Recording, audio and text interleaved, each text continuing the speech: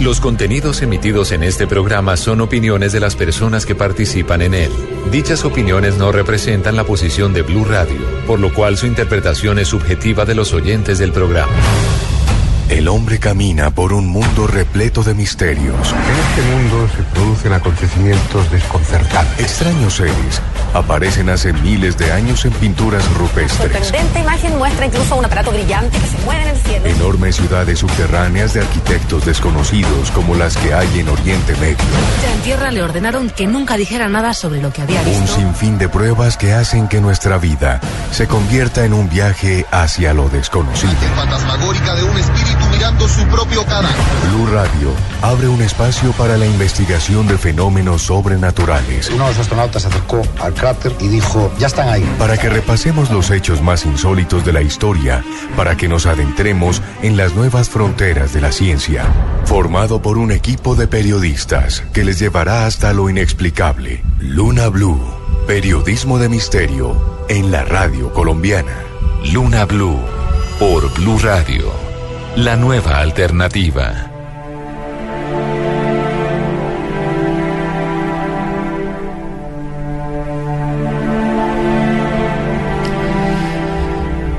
Hoy llego aquí ante este micro para deciros que estoy embriagado por tanta belleza.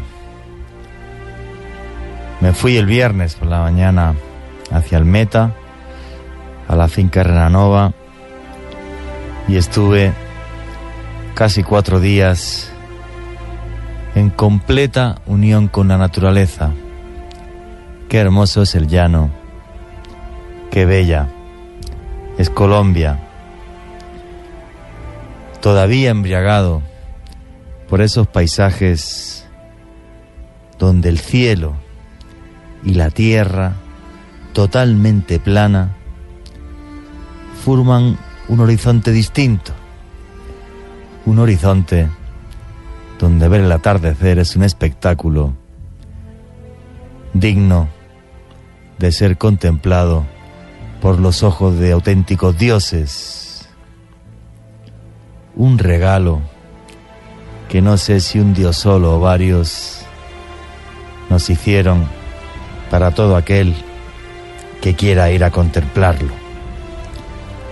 Varios días en el Meta y llego acá con muchas reflexiones. Qué dura y a la vez qué hermosa es la vida en el campo. Qué pura es la unión con la naturaleza. Es duro, porque vivir y trabajar allá no es algo que pueda aguantar cualquiera. El sol, la lluvia, las inclemencias, el trato continuo con los animales. Pero estar allí unos días, en el Meta en mi caso, aunque se podría hacer en otras regiones de Colombia, en los Andes, en el Caribe, en el Pacífico, en los Andes, es algo que deberíamos hacer todos de vez en cuando, aunque fuera tan solo una vez al año. Encender una hoguera y ver el fuego, caminar descalzo y estar en contacto con la tierra, sentir el calor de animales que han sido y que son parte de nuestra vida. Los caballos, las vacas, las gallinas, los perros. Estar unos minutos en paz y simplemente deleitarse con mirar el cielo estrellado. No voy a decir que las ciudades no sean necesarias, y es más, y que las civilizaciones urbanas han hecho que el mundo cambie y el mundo cambie para bien. Pero hay veces que tanto asfalto nos idiotiza. Nos idiotiza porque ya casi que pensamos que que nacemos pues eso, con el computador, el smartphone en las manos, el teléfono, los carros, y se nos olvida de dónde venimos. Estos días en esta finca, en la finca Reviva, en medio del campo, la verdad que reflexionaba sobre nuestros orígenes, cómo se nos han olvidado. Y esos orígenes, estar allá en medio de la nada, me hacía mucho pensar. Qué bonita era la vida antes, sobre todo porque estaba continuamente repleta de misterio. Cuando hablaba con la gente del lugar, salía obviamente el tema de la brujería, la magia, los rezos. En principio casi fenómenos imposibles como curar una vaca que tiene gusanos y sacarle los gusanos a través de rezos. Otra chica me comentaba cómo ella conocía un rezo, por ejemplo, para cortar la sangre, contar las hemorragias, y cómo era un secreto que no se podía contar porque si no, perdía la efectividad. Además, un secreto que había que robarle para que fuera efectivo a otro rezandero. Qué bonito es de repente estar en medio de esa nada y recordarnos que lo que nos hace humanos es lo mágico, es el misterio. Estaba allí en el Meta y recordaba, por ejemplo, hechos que apenas se han investigado. 13 de diciembre del año 1983, San Juan de Arama. Muchos de los habitantes del lugar ven como una esfera, una bola de luz, cae del cielo. Son capaces de localizar el objeto que cae, toca tierra, una enorme esfera metálica. Dicen los testigos que cuando llegaron cerca de ella, hacía un extraño sonido como bip, bip, bip. ¿Queréis ver la foto de esa esfera? Ya está en mi Twitter, en @JuanGVallejo. ¿Podéis creer que esto es del 13 de diciembre del 83 y todavía nadie lo ha investigado a fondo? Qué hermosa es Colombia, cuán repleto de misterio está. Y yo aquí os aseguro que haré todo lo posible para que Luna BLU siga saliendo de este estudio, siga haciendo auténtico periodismo y os siga mostrando qué difícil es dibujar los límites de la realidad. Y es que ese Dios que hizo ese fabuloso espectáculo del horizonte que he contemplado estos últimos días, donde la llanura y el cielo conforman un atardecer y un amanecer único, parece que con hechos así como el de San Juan de Arama, nos invita a salir de la ciudad.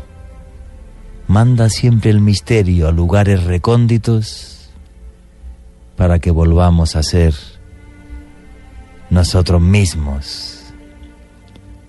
Al misterio le encanta lo remoto, para que cada vez nos conozcamos un poco mejor.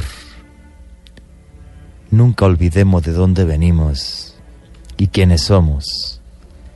Esa comunión con los demás y con la naturaleza nos hará ser nosotros mismos.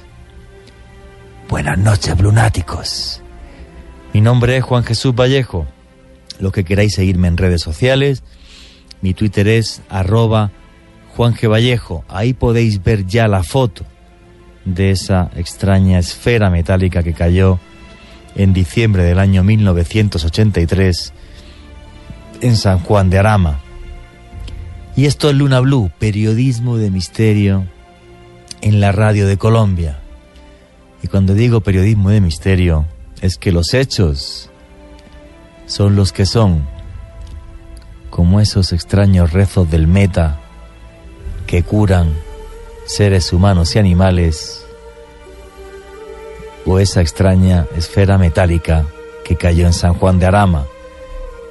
Los hechos son los que son y ustedes deciden qué hay detrás de ellos. Abrimos ya la puerta del misterio para toda Colombia en otra noche mágica.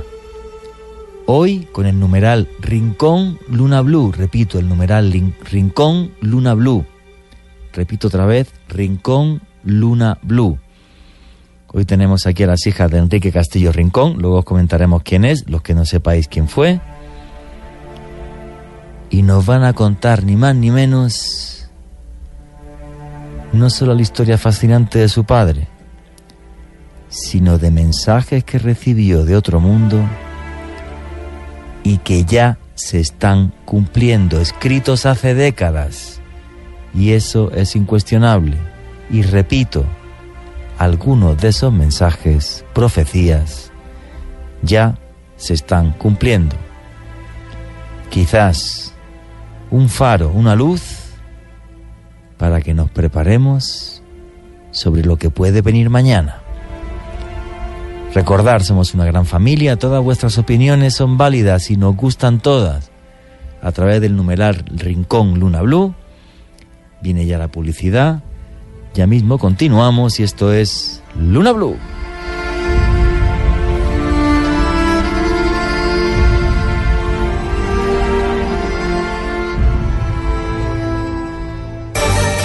Luna BLU, periodismo de misterio en la radio colombiana. Luna BLU, de lunes a jueves a las 10 de la noche por Blue Radio, la nueva alternativa. ¿Qué tal una deliciosa torta? Unos ricos pastelitos, unas exquisitas galletas, un pan calientico, con harina de trigo, los farallones. Y es rico alimento, suave, rendidora, deliciosa y gustadora. Con el trigo de las mejores cosechas, harina Los Farallones. Calidad y rendimiento inigualable. Otro producto de Organización Solarte.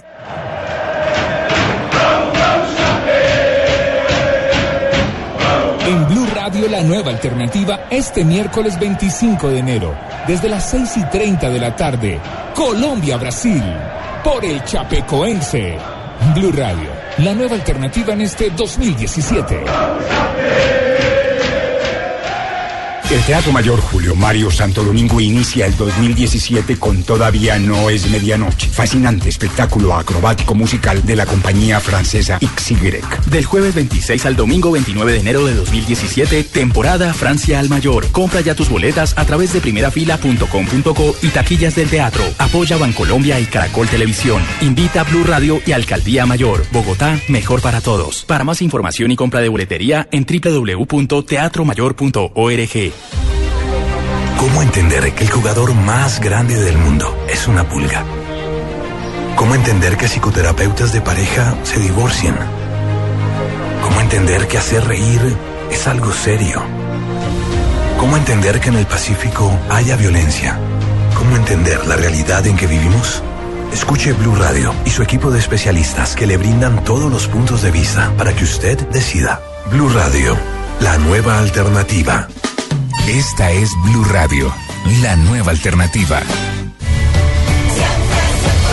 Contagiar de buena energía, eso es pensar positivo, pensar popular. Siempre se puede con Banco Popular. De eso estamos convencidos en el Banco Popular, porque cuando nosotros los colombianos decimos siempre se puede, el país avanza con pasos de gigante. Banco Popular. Somos Grupo Aval. Vigilado Superintendencia Financiera de Colombia. De lunes a jueves, de 10 a 12 de la noche, la nueva Luna BLU. Ahora mismo abrimos la puerta al misterio. Periodismo de misterio en la radio colombiana. Pero no solamente nos rodea, está dentro de cada uno de nosotros. Con Joana Arenas, periodista. Lo único que se atrevieron a decir era que tenían que seguir investigando pero que no sabían explicar este fenómeno. Esteban Cruz, antropólogo. El bracamonte es una criatura oscura, una de las criaturas más oscuras de todos nuestros mitos, más oscura que la madre monte, más oscura que el silbón, más oscura que la mano peluda. Dirigida por Juan Jesús Vallejo, periodista y escritor que recorrió los 5 continentes. Pensamos que la crueldad es cosa de otros. Una visión del mundo a través de la curiosidad, con un equipo de investigadores que les acercará hasta la inquietante realidad de lo desconocido. Periodismo de misterio en la radio de Colombia. Luna BLU, por Blue Radio, la nueva alternativa.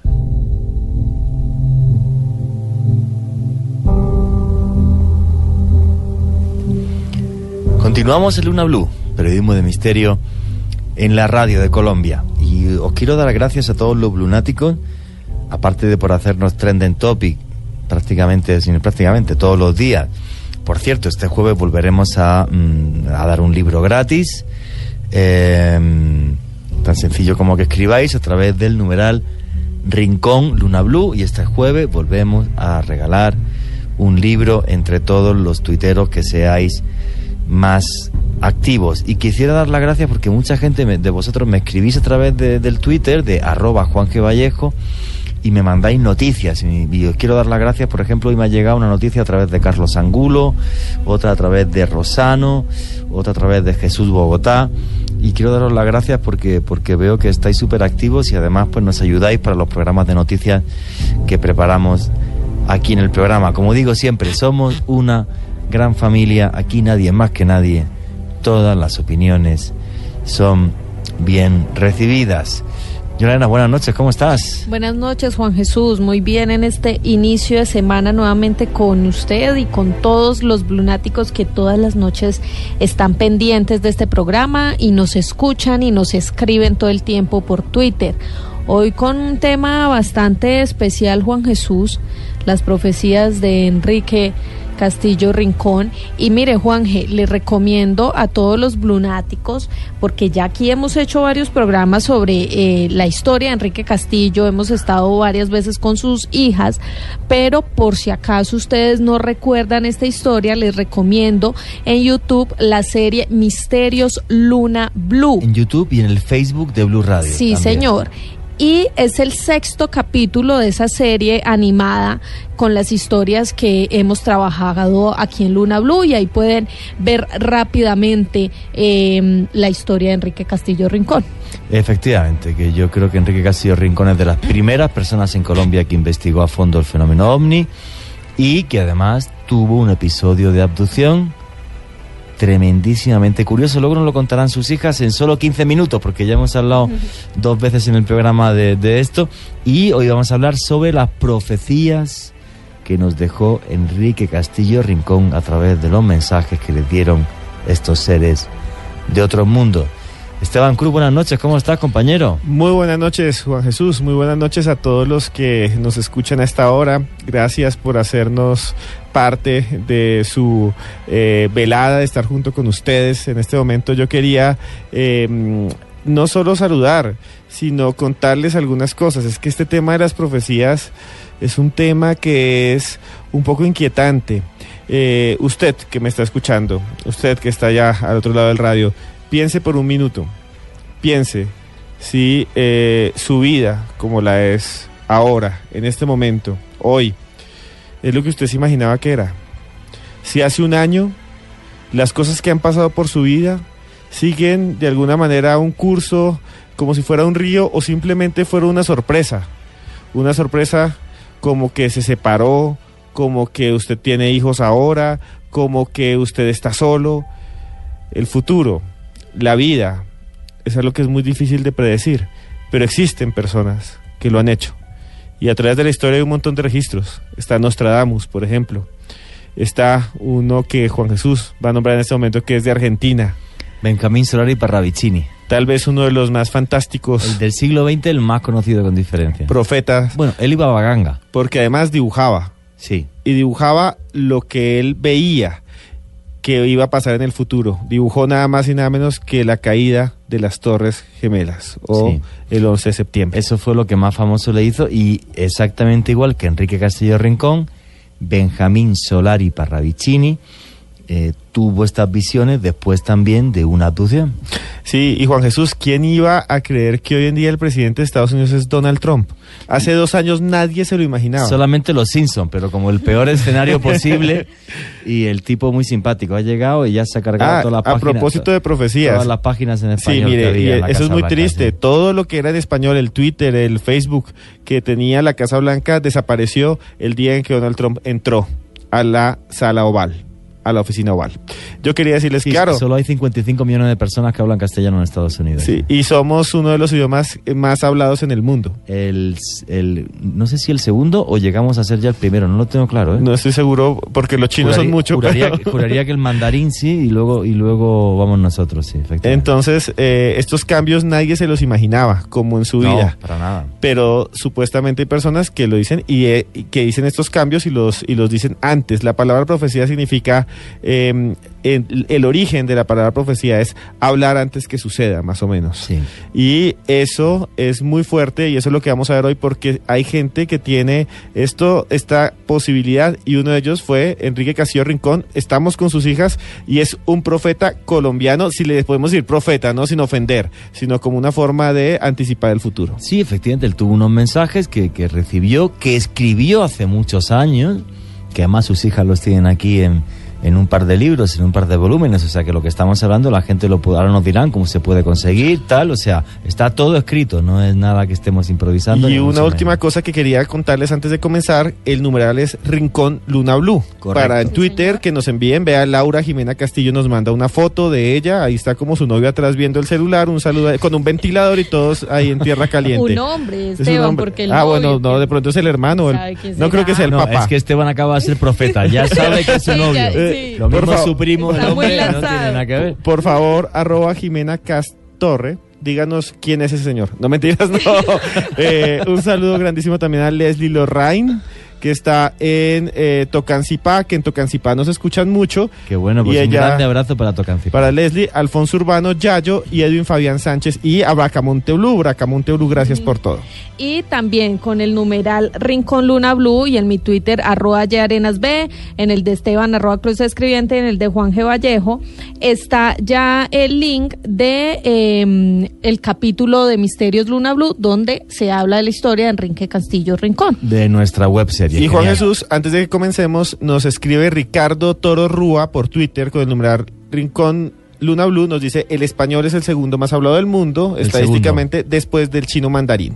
Perfecto, pues oye, pues que Donald Trump se lo pierde, que esos 55 millones de personas que viven en su país y que son tremendamente norteamericanos y no pasa nada porque hablen español, no son por ello criminales ni mucho menos, pero bueno, allá cada uno con su historia. De todas formas, de Donald Trump yo creo que hicimos ya un programa y tendremos que hacer otro dentro de unos meses seguro, porque esto va a ser tremendamente chistoso a este paso.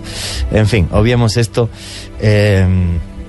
Yoninka Castillo y Dayani Castillo, buenas noches, ¿cómo estáis? Buenas noches, muy contentas de estar nuevamente en el programa Luna BLU. Es la tercera vez que estáis aquí ya. Tercera vez, y saludamos a todos los blunáticos que estén muy pendientes porque es un tema muy interesante y bueno, vamos a revelar varias cosas que le dieron a mi papá. Yoninka Castillo, Dayani Castillo, buenas noches, ¿cómo estás? Hola, buenas noches, súper encantada de estar nuevamente con ustedes.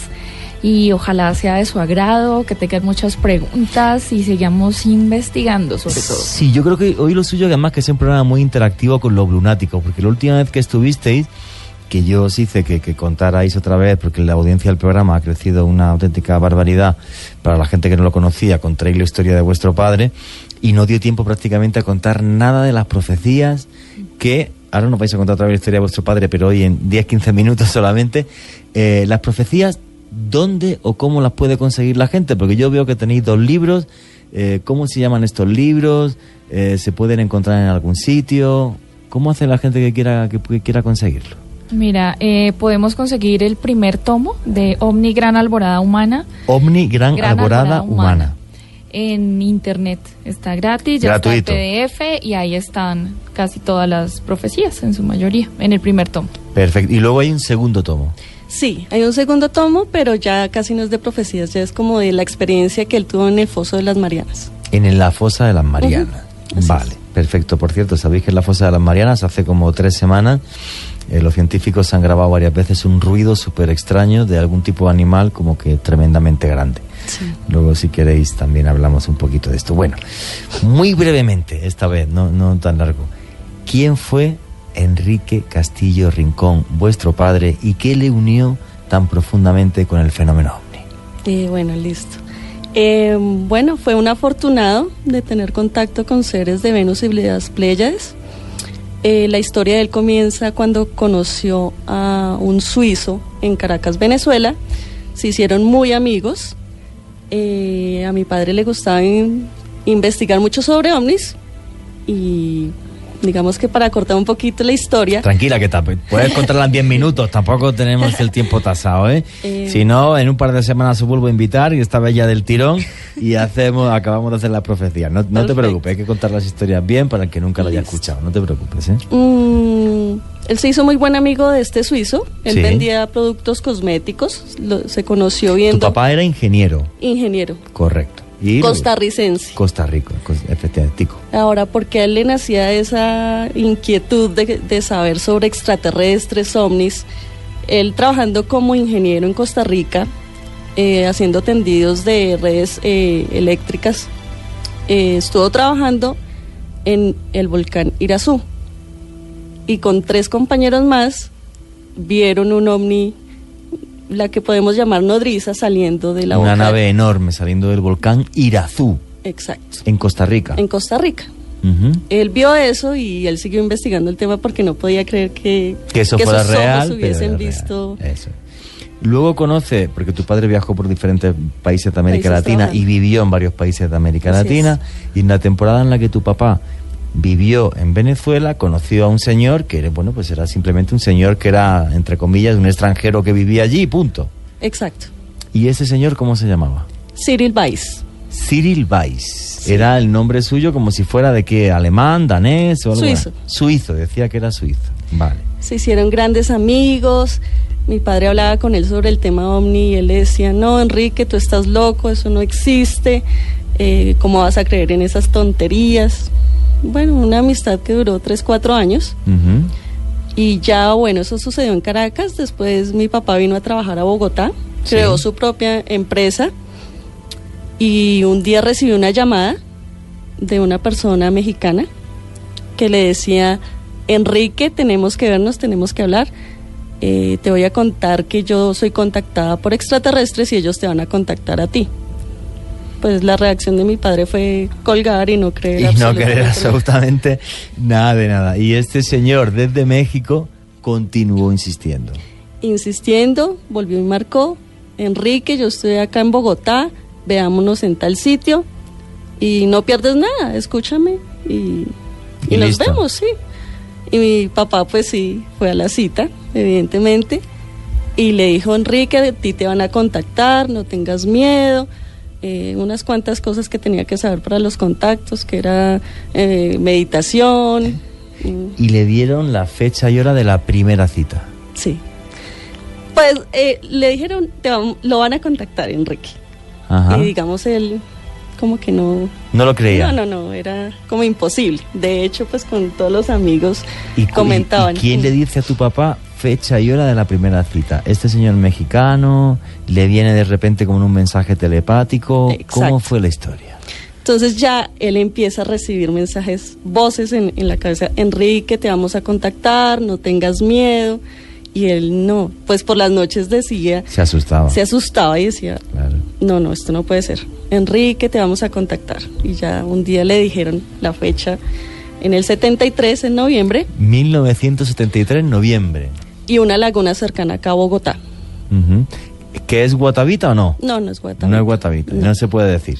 No se puede decir. Vale, perfecto, porque ya es la tercera vez. Pues tengo que hacer la pregunta, aunque claro, ya me sé la respuesta. Y de hecho ha circulado mucho la versión de que fue en Guatavita, pero no fue en Guatavita. Sí, por todos lados aparece que fue en Guatavita, y cuando ya hablé con vosotras, efectivamente me dijisteis que no es Guatavita. Me imagino que una de las lagunas sagradas de los muiscas, pero tampoco voy a preguntar eso. No te preocupes. Tal cual es una Esto es como lo del secreto que yo escuché estos días atrás en el Meta. No se puede contar, pero no se puede contar. No te preocupes. Bueno, tu papá, después de escuchar esas voces, se decide a ir. Porque él necesitaba saber, si era ¿me verdad estoy volviendo loco o es verdad? Una de las dos posibilidades. No, claro. Y yo voy y compruebo que lo que me están diciendo es verdad. Y le digo a los mentira. lunáticos, fijaros la angustia de una persona que le está pasando eso. Sí. Que yo he vivido casos, por ejemplo, de personas que han tenido experiencias muy fuertes del tercer tipo, de tener avistamientos con seres y demás, y luego pues me comentaban, por ejemplo, cómo escuchaban voces en su mente que le decían vuelve al sitio o ve a otro, y muchos jamás lo hacen, les da tanto miedo que nunca van, intentan quitar eso de su mente, quitarlo de su mente, y es una obsesión muy curiosa, y yo pongo siempre el mismo símil porque es así. ¿Cómo se llama aquí en Colombia la película? Encuentros en la tercera fase. Encuentros cercanos del tercer tipo. Es como se llamó aquí en América Latina. Bueno, en España se llamaba Encuentros en la tercera fase. Pues en Encuentros cercanos del tercer tipo, cuando hay un señor, que si los que habéis visto la película, me imagino que seréis prácticamente todos, que de repente tiene un avistamiento ovni y luego en su mente empieza a ver la imagen de un lugar, de una montaña en concreto, y se le repite, y se le repite, y se le repite, y tengo que ir, y se le repite. Bueno, Blunáticos, es exactamente igual que aparece en esta película todos los casos que yo he investigado. Sí. Y es que no saben por qué, pero es el mensaje siempre es igual: tal sitio, tal sitio, tal sitio. Y entonces, claro, muchos lo pasan súper mal. Y es que, Juan Jesús, esa película está basada en un libro que estudiaba a estos contactados y que tomó Spielberg para pues utilizarlo. Está fundamentada. Spielberg es que es un tipo que sabe muchísimo de ovnis, y se basa además en concreto el personaje principal de la película, no el personaje principal que sería este contactado, sino el personaje que aparece, que tiene acento francés, que es el científico, digamos, está basado en Jacques Vallée, que es un astrofísico canadiense, que por cierto creo que conocía a vuestro padre. Claro, él estudió, ¿te acuerdas el pedazo de trozo de ovni? Hoy otro día tenéis que volver con el trozo de ovni, que lo vamos a tuitear, que estas dos señoritas tienen un trozo de ovni en casa. Yo lo he visto, lo he fotografiado, lo he tocado, y los análisis que se le hicieron no explicaban ciertas anomalías que tenía ese metal. Exacto. Por cierto. ¿Querías hacer alguna pregunta, Joana? No, ninguna. Bueno, entonces, tu papá empieza a tener esos mensajes: te queremos contactar, te queremos contactar, te queremos contactar, tienes que venir a tal laguna, tienes que venir. Y un día se decide y dice, o estoy loco, y coge y va. Sí, tu analogía con la película es perfecta, porque le empiezan a proyectar el sitio específico de la laguna en la mente. Qué miedo. Entonces él ve específicamente en qué parte de esa laguna tiene que estar en el momento que le dan la hora y la fecha. Eso ocurrió en noviembre de 1973. Y un día se decide, agarra su carro, se va para allá. ¿Y qué le sucede? Bueno, entonces él ya va como disfrazado de campesino, se puso su sombrerito y su ruana, para que nadie se diera cuenta de que era alguien ajeno allá a la zona, y que eran, oye, ¿dónde va este tipo de noche por aquí al lado de la laguna? ¿Viene a robar algo o a qué? Exacto. Efectivamente él llega al sitio de la cita, y curiosamente en los árboles que él había visto en su proyección mental había una esfera azul, y él la tomó en sus manos y se le calentaba un poquito y empezó a brillar. En ese momento en que él la toma y empieza a brillar, se acercan entonces ya las dos naves chorreando agua. ¿Cómo eran las dos naves? Las típicas de platillo volante. Dos naves típicas, pero ¿él las vio salir de la laguna o no? Directamente ya las venían chorreando agua. Chorreando agua, pues no las vio salir, sí. Perfecto. Pero sí, más tarde le dijeron que sí habían bases en Colombia, muchas. Que hay un montón de bases, y que este país es muy mágico y está tremendamente marcado por el misterio. Fíjate la historia que comentaba al principio de San Juan de Arama. Bueno, salen estas naves, y estas naves, ¿qué le dicen a tu padre? ¿Será algún ser de esas naves? ¿Qué sucede en ese momento? Sí, salen seres, dos, y telepáticamente le dicen que tranquilo, que no se asuste, que va a hacer... ¿Estos seres cómo son? ¿Pequeñitos, grandes, enormes, pequeños? Es el típico extraterrestre nórdico, mono, bonito, atlético. El tipo nórdico, para la gente que no lo sepa, es como si vieras a un tipo de Noruega. un tipo de 1,80 m, 1,90 m, con el cabello muy rubio, tez muy blanca, que es un ser humano normal. Exacto. Simplemente que parece noruego, sueco o danés. Ya está. Exacto. Y se le aparecen dos seres así. Sí. Continúe usted, señor. Enrique, no tengas miedo, te vamos a subir a la nave. Y él decía, no, pues sí tengo miedo, pero vamos porque esto tiene que pasar. Ajá. Y sale el rayo de luz que empieza a subirlo hasta la nave. Y lo lleva hasta la nave. Ahí, bueno, entonces lo pasan a una salita y se encuentra con el suizo. Con el suizo que había conocido en Caracas años antes, y el suizo que le decía, tú no creas en los ovnis, que esto es absurdo. Exacto. Vale. Y mi papá súper contento. Cyril, ¿cómo estás? A ti también te contactaron, ¿no? ¡Qué emoción! Y él le dice, no, Enrique, mi nombre no es Cyril Weiss, es Krishnamerk. Krishnamerk. Y somos de las Pléyades. Yo soy extraterrestre. Entonces, pues, de una sola pieza queda, ¿no? Mi papá. Ajá. Pero también emocionado y también como entender, yo creo que en ese momento decía, pero ¿cómo así que tuve amistad tantos años con un extraterrestre que están en la Tierra, que puede pasar por cualquier persona? Es el tema de los famosísimos infiltrados, efectivamente, que entre nosotros de repente hay seres que no serían de este mundo, sino que serían de otro mundo. Hace unas semanas tuvimos un programa maravilloso, por ejemplo, con otro infiltrado, el que se presentó en la Embajada de Ecuador en Lima, que llegó a hacer todo un archivo X sobre esto, y los testimonios de los diplomáticos son increíbles, porque nunca pudieron saber quién era este hombre que les hablaba de también de ese tipo de mensajes de otro mundo. En un caso espectacular, todo un archivo X, y los diplomáticos, bueno, que llegaron hasta seguirle y desaparecía. Una cosa increíble, increíble. Bueno, pues Krishnamerk, ¿qué le dice a tu papá dentro de la nave? Que ellos son de las Pléyades y vienen a contarle varias cosas que van a ser importantes para la humanidad. Y esos mensajes importantes para la humanidad, recálculo de la palabra importante, ¿comienzan esa noche o poquito a poco se los van dando? Poquito a poco. Fueron 5 contactos físicos. 5 contactos físicos. Con seres de las Pléyades, con seres de Venus, y hubo un paso, digamos, de la parte astral, y fue llevado a un sitio que posiblemente muy famoso como Shangri-La, pero ellos le llaman el templo de Landak en el Tíbet. Le llevaron a un sitio en el Tíbet. Bueno, para la gente que no conozca qué es Shangri-La, Shangri-La sería un lugar que hay en el Tíbet donde vive gente tremendamente sabia y que es inmortal. Así es. ¿Vale? Esa es una leyenda tibetana, la famosísima ciudad de Shangri-La, que dicen los tibetanos que por la noche solo se puede ver no se puede ver la entrada, pero sí dónde está, porque se vería en una montaña como una especie de luz. Es lo que dicen los tibetanos, y la especie como una luz. Entonces, 5 contactos físicos donde tu papá está con estos seres en las naves y le cuentan diferentes cosas, y uno de esos 5 contactos le llevan a esta ciudad de sabios, como si hubiera ciudades dentro de la Tierra. Así es, lo llevaron de forma astral. A donde los llevaron físicamente es un templo que está escondido en Perú y aún no ha sido encontrado. Y no ha sido descubierto. Una ciudad interna. Una ciudad también intraterrena. Sería como la famosa Acacor, de la que nos hablan también algunos viajeros, o por ejemplo el famosísimo Paititi, aunque el Paititi no sería una ciudad intraterrena, sino sería una ciudad normal y corriente que todavía nunca se ha encontrado. Nunca se ha encontrado, y es una ciudad como El Dorado, es El Dorado de Perú. Sí, efectivamente, es una ciudad de gran riqueza y demás, y donde podría salir una gran cantidad de oro. Bueno.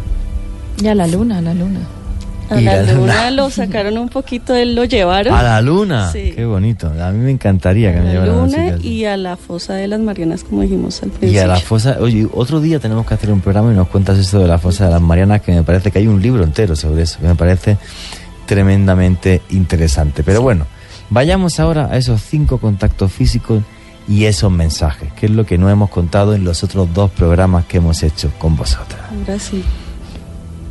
¿Qué os dijo vuestro padre a vosotras? ¿Que de repente le llegaban los mensajes a la cabeza y empezaba a escribir? se lo dijeron en las naves y él iba apuntando. ¿Cómo fue la historia? De varias formas. De varias formas. Sí. Hablando con ellos en las naves y en los encuentros, le dieron información. En Perú también le dieron otra información. En cada encuentro le daban información. Igual cuando él estaba en la casa le llegaban mensajes y él los escribía. Psicografía. Psicografía, efectivamente. Bueno, y vosotros os sabéis los mensajes tremendamente bien, porque veo aquí a tu hermana, a Dayani, que tiene el libro hasta con marcadores. Sí. Vale, ¿cómo comienzan esos mensajes? ¿Qué empiezan a decirle a la humanidad? Que esto es lo importante del programa de hoy, y repito, todas vuestras preguntas a través del numeral Rincón Luna BLU. Bueno, a mi padre le dieron mucha información, pero hoy lo vamos a dedicar como a las profecías. Perfecto. A esta parte, porque pues obviamente él hacía unas preguntas normales como de dónde venían, dónde quedaba Venus, que le decían que eran dónde eran las Pléyades, como hablaban del tiempo, del espacio, de varias cosas que podríamos dedicarlo en otro programa. En otro Aquí programa. tenéis vuestra casa, no te preocupes. Pero yo sí quiero empezar con lo de las profecías, que me parece muy importante para estas fechas y esta época retomar este tipo de información. Acá hay una parte cuando mi papá tiene un diálogo con Crunula, que es uno de los tripulantes de las naves de las Pléyades. Entonces mi padre le hace como una pregunta de cómo podríamos conocer la profecía a fondo para lograr una interpretación válida. Entonces Crunula, el comandante, le dice lo siguiente: se puede partir de una hora sin que esté necesariamente sea el presente. Lo mismo ocurre con el futuro. Este es modificable incluso con el pensamiento, además del constante accionar del hombre. Los hechos pasados son historia y de acuerdo a la ley no se deben modificar.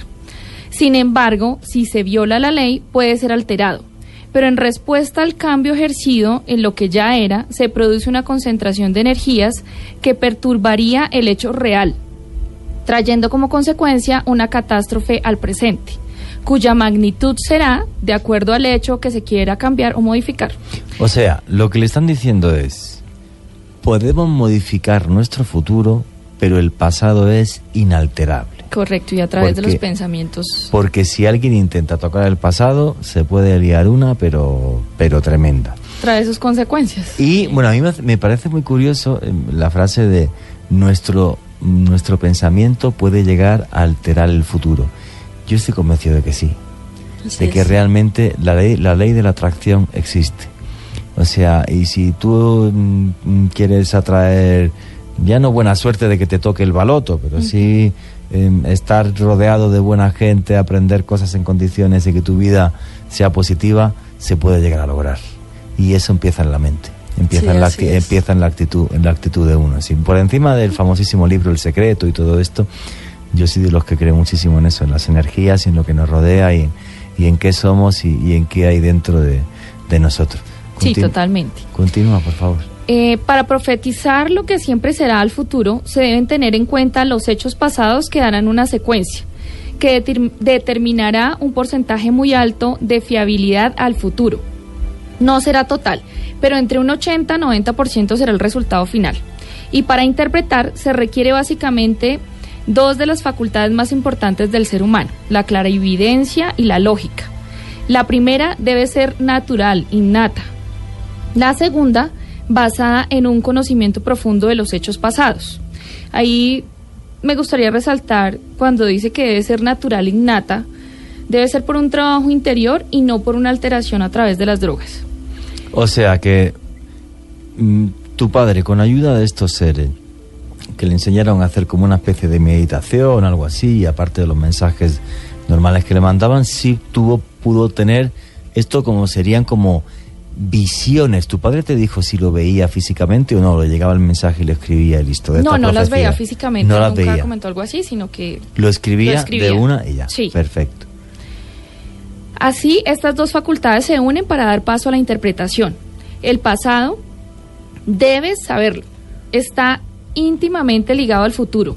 Y en el centro de los dos, uno realizado y otro por suceder, está lo que ustedes llaman presente. Esto fue dado el 18 de noviembre del 73. Ajá. Bueno, pues a tu padre empiezan, después de esa aclaración de de cómo podemos llegar a alterar nuestro futuro, pero no el pasado. Bueno, yo quiero decir, por ejemplo, que la otra vez que estuvieron aquí Joninka y Dayani, una de las cosas que yo me quedé loquísimo del libro que tiene ahora mismo Dayani en sus manos es que su padre, y eso está escrito hace muchísimos años, adelantó antes que la ciencia que había un segundo cinturón electromagnético rodeando la Tierra. Y repito lo que digo siempre, los hechos son los que son, cada uno que opine y que juzgue lo que quiera, pero que eso está escrito muchísimos años antes de que se descubriese ese segundo cinturón, que juraría que el primero se llama el famoso cinturón de Van Halen, si mal no creo, y el segundo lunático. O sea, a través del numeral Rincón Luna BLU, a ver si alguno me dice cuál es el segundo cinturón que se ha descubierto hace muy poco, mucho más externo, mucho más grande, electromagnético de la Tierra. La Tierra está rodeada por un campo electromagnético porque el núcleo de la Tierra, que es hierro, supuestamente hierro, no se sabe, pero bueno, un metal que está girando, que es completamente líquido, crea un cinturón electromagnético, o sea, un campo electromagnético que es lo que nos protege además, por ejemplo, de diferentes rayos que serían tremendamente ponzoñosos, como los famosísimos rayos cósmicos. Sin embargo, nosotros tenemos la suerte en el planeta de que gracias a eso pues podemos vivir aquí en nuestra casa que se llama Planeta Tierra. Así es. Como lo comentas, a él le dijeron unas cosas, digamos, hablando. No, eso es increíble. Yo, la otra vez cuando estuve en el programa me comentasteis eso, me quedé loquísimo. Loquísimo porque es una cosa que ni siquiera la ciencia tampoco estuviera buscando. Exacto. Entonces, claro, que vuestro padre lo adelantase muchísimos años atrás, me parece algo fabuloso. A él, por ejemplo, hablemos rápidamente de las que se han cumplido. Esa, la del SIDA, la de la guerra del Golfo Pérsico. De una en una. Vamos a... que tenemos, bueno, son y 59. Casi que estamos llegando al final. O sea, bueno, entonces, enuméramela brevemente. Sería el SIDA. La aparición del SIDA. La guerra del Golfo. La guerra del Golfo Pérsico. Hay una que está, digamos, a medio descubrir, pero ya se está cumpliendo, que es la de la velocidad de la luz. Velocidad de la luz. Los seres le dijeron que no era de 300.000, sino de 400.000 kilómetros por segundo. El SIDA, la guerra del Golfo, estoy apuntando. Un tema sobre la velocidad de la luz. Otra cosa sobre el envejecimiento, me comentabais antes de empezar el programa. Le dijeron a él que el envejecimiento... Luego nos lo cuenta. En la segunda hora nos van a contar eso. Solo numeral, en el envejecimiento, ¿qué más? No, con eso ya hay bastante, o sea, madre mía, la cantidad de cosas, o sea, el SIDA, la guerra del Golfo, la velocidad de la luz, el envejecimiento... Y el ADN, los tres, parte de las genética. Las cadenas del ADN. Cadenas de ADN, wow, madre mía, cantidad de cosas. Lunáticos, pues estamos llegando ya a la hora del informativo, ya está aquí nuestro compañero Óscar. Una segunda hora apasionante donde las hijas de Enrique Castillo Rincón, yo creo que con diferencia el contactado y el investigador de OVNI más conocido que ha habido en Colombia, nos van a contar a través de esos mensajes lo que se ha cumplido y lo que estaría por cumplir, entre otras cosas, hasta cómo sería una tercera guerra mundial. Pues viene ya el informativo, ya mismo seguimos y esto es Luna BLU. Luna BLU por Blue Radio, la nueva alternativa.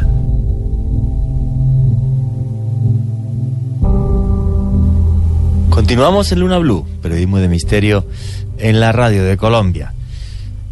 Y aquí tenemos las profecías de Enrique Castillo Rincón que se cumplieron. El SIDA, la guerra del Golfo, la velocidad correcta de la velocidad de la luz, el envejecimiento como enfermedad crónica y algunas más que tenemos por acá. ¿Qué es lo que dicen ahora mismo los lunáticos, John Arenas? Pues Juanje, por aquí muchos preguntando sobre las profecías. Ramiro Luna dice, faltan muchas profecías para que se cumplan y si son buenas o malas.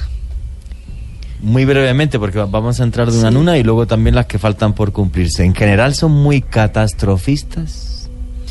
Pues sí, Qué bien. Después de Después lo de Trump, que no va a dejar comer guacamole a Estados Unidos la próxima semana, pues mira. Sí, madre pues tú mía. sabes, la historia del hombre ha sido totalmente Siempre de guerra ha y dolor y sido. sufrimiento, y pues vienen otras cosas peores para Y que no la somos, humanidad pueda no somos entender capaces que ese no es el camino. de dialogar en absolutamente nada. Me parece terrible, sí. Un saludo para Jerónimo Rey, que dice que nos está escuchando desde Madrid, en Cundinamarca. Bracamonte Blue les pregunta por qué no pueden decir cuál fue la laguna donde sucedió este hecho con Enrique Castillo. No es que no se pueda decir, pero hay gente muy aficionada y entonces se va allá y aprovecha eso para que las personas les den dinero para ir y hacer encuentros y cosas, y pues esa no es la intención. No ¿ves? queréis que se convierta en un circo. Además, Perfecto. eso no, en este momento no tendría ninguna importancia o un valor altísimo. A mí me parece contando. vuestra actitud de lo más loable. O sea, para que no haya los típicos iluminados que hagan negocio con esto. Me parece, pero de lo más loable, vamos. Bruja y Luna, que es una seguidora fanática, nos escribe con el numeral Rincón Luna BLU, que ella no entendía muy bien lo que decían las profecías, que le parecían algo confusas, porque se usa ese lenguaje. Bueno, ahorita te vamos a leer algunas que no ¿Puedes repetir la pregunta, Esteban? Sí, que no entiende muy bien las profecías porque suenan confusas. No entiende muy bien, pero las profecías en general, entiendo. No, cuando las leen. No hemos empezado todavía. Las que leyeron. Todas las profecías son tremendamente metafóricas, no solamente las de Enrique Castillo Rincón, todas. Nostradamus, Parravicini, Babaganga. Babaganga quizás de las más concretas. Pero en general todas son exactamente igual, son tremendamente metafóricas. Ten en cuenta que adelantarse al tiempo de lo que va a suceder no es algo sencillo, y aparte los mensajes siempre llegan así, muy metafóricos, efectivamente. También está por acá Fabio López Fandillo, que dice que le fascina esta historia. Edwin Fabián Sánchez pregunta, ¿el señor Rincón profetizó algo que sea directamente sobre Colombia? No. Todo a nivel mundial. Sí, está a nivel mundial, no hay una específica que le va a pasar esto a Colombia o esto, no. Vale, Por perfecto. eso hice la introducción de la interpretación de las profecías. Eso es lo que nos leíste, efectivamente. Efectivamente, también hay que decir que lo que leyó Dayani no es una profecía en sí, sino la interpretación, o sea, cómo poder interpretar los textos, de los que luego a lo mejor también nos leen un trocito. Samurai Blue nos envía una foto. Samurai Blue, oye, está buenísimo, ¿no? Samurai Blue nos envía una foto de un lugar del país, en una carretera. Dice que nos saluda desde un puente donde dicen que asustan y nos escucha con sus amigos. Oye, qué bueno que nos diga qué puente es, por favor. Sí. Y sí, por favor, Samurai Blue, con el numeral Rincón Luna Blue, díganos qué puente es. Yo solo le quiero decir que desde siempre los puentes se ven como lugares trágicos donde pasan cosas horrendas. Ay, ya no, lo pero es asusto, verdad, los duendes debajo del puente. Estás de un buen augurio tú, que madre mía. Fue mi profecía para Samurai Blue. Pobrecito. Bueno, Beto Ordóñez pregunta si a Enrique Castillo alguna vez lo contactaron para hacer algún tipo de documental. No ¿Alguna que vez? sepamos, más bien como una intención de hacerle película. ¿Una película? Sí, con Ay, Steven no sé. Spielberg, pero finalmente no Quedó en nada. quedó en nada, sí. Listo. Constanza, ¿no le dejaron ninguna marca física luego de los acercamientos? No. Ninguna. Y por último está Fanático Blue, que dice, para mí las profecías son solo coincidencias que se presentan a través del tiempo al asociarse con sucesos relevantes. También un saludo para Nos Fregamos, para Henry Méndez, que está conectado, para Julián Andrés Ávila, y por acá también está Anónimo Lunático. Muy bien. ¿Alguna pregunta más? ¿Algún comentario destacable? Henry Méndez nos dice, ¿estas profecías también han sido contadas por otras personas? No, por el momento que sepamos, no. No, quizás a lo mejor coincida alguna, Tercera Guerra Mundial, como tal, pero tendríamos que cotejarlo con otros profetas. Tenemos que hacer, por cierto, un programa de profecías, a ver si lo hacemos pronto.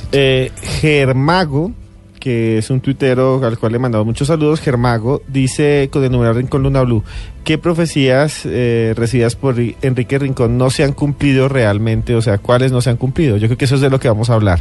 Entonces, también, pues, sí, eso es lo que mejor ir preguntando con las que quedan por cumplirse. Y finalmente, una cuenta de un periódico regional, Boyacá 7 Días, está retuiteando que en el programa Luna BLU hablamos de las esferas de San Juan de Arama. Es un periódico que tiene muy cubrimiento bastante grande en Boyacá. Entonces, pues esperemos que esto sirva para que se investigue más ese misterio. No solo ese, es que hay un día tendríamos que hacer, fíjate, un programa sobre misterios que no se han investigado en Colombia. ¿Qué hay?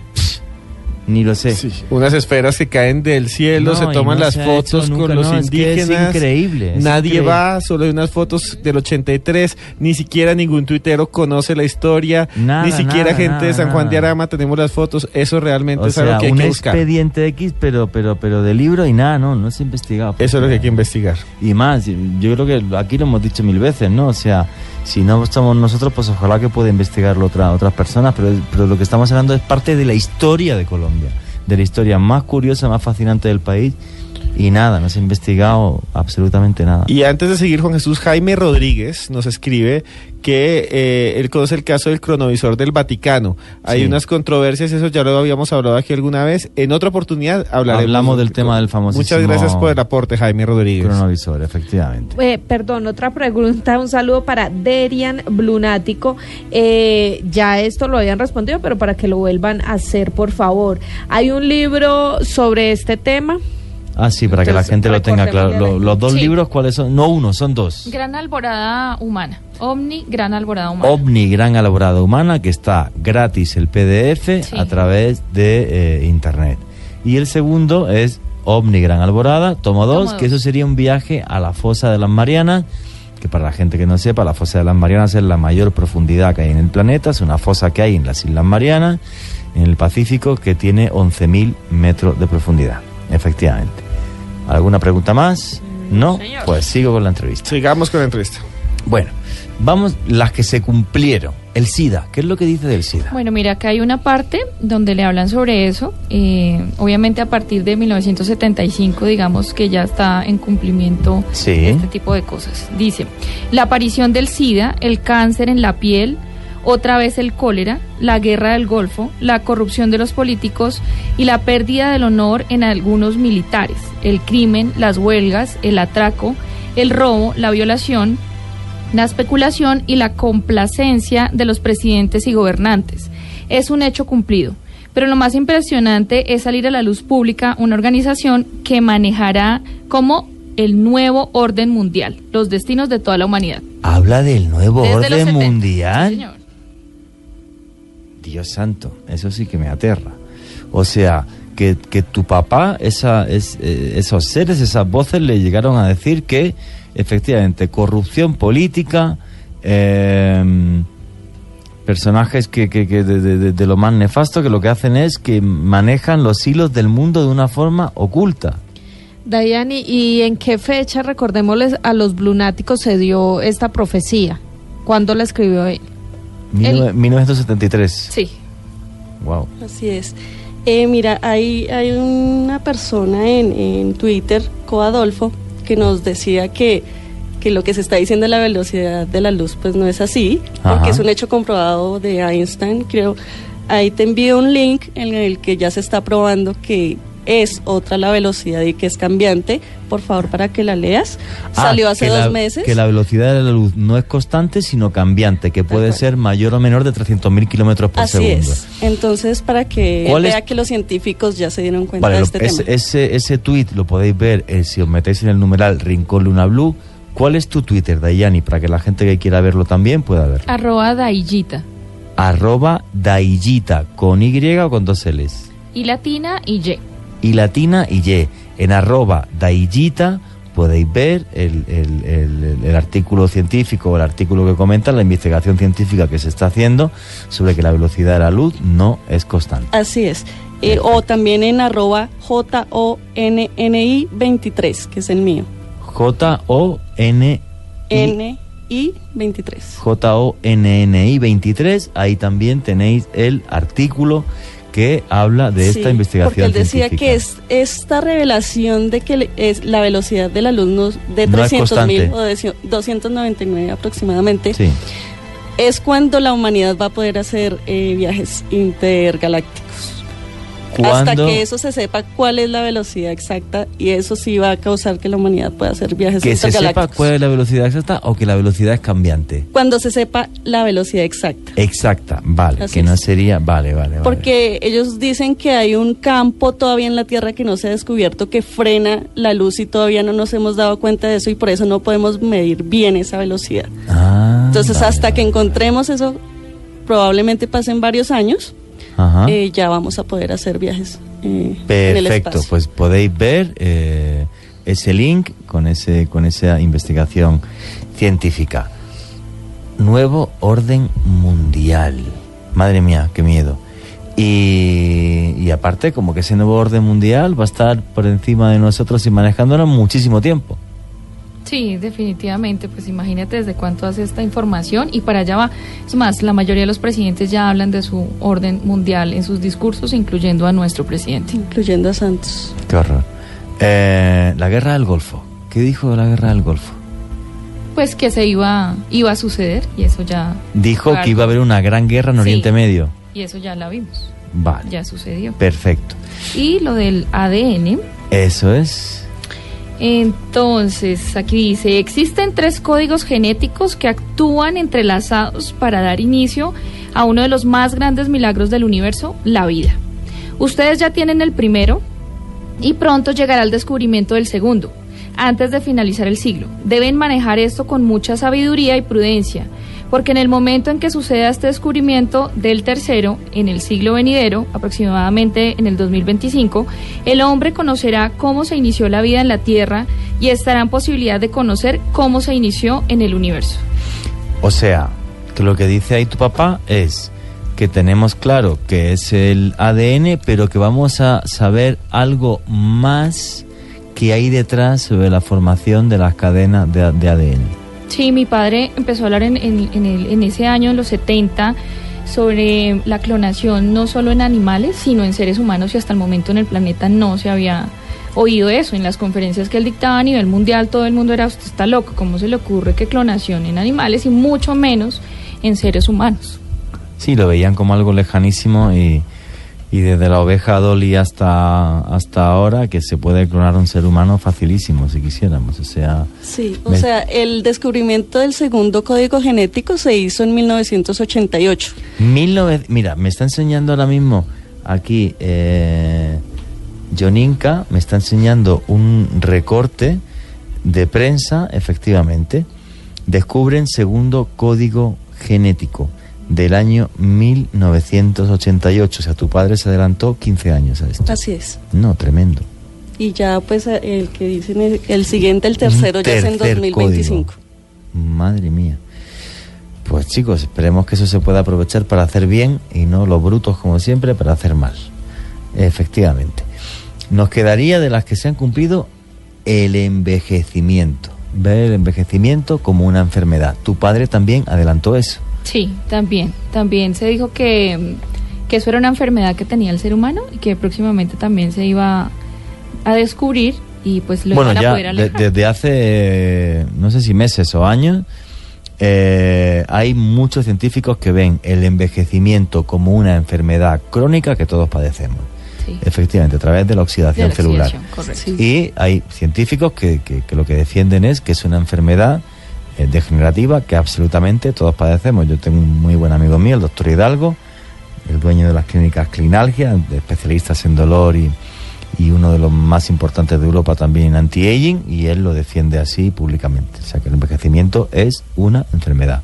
Simplemente pues es una enfermedad que nos afecta a todos porque no sabemos cómo detenerla. Algún día se podría llegar a detener y viviríamos muchísimo más. No seríamos eternos, pero viviríamos una barbaridad más. Claro, y finalmente mira que hay muchos descubrimientos acerca de que las enfermedades las creamos nosotros mismos, en su gran mayoría.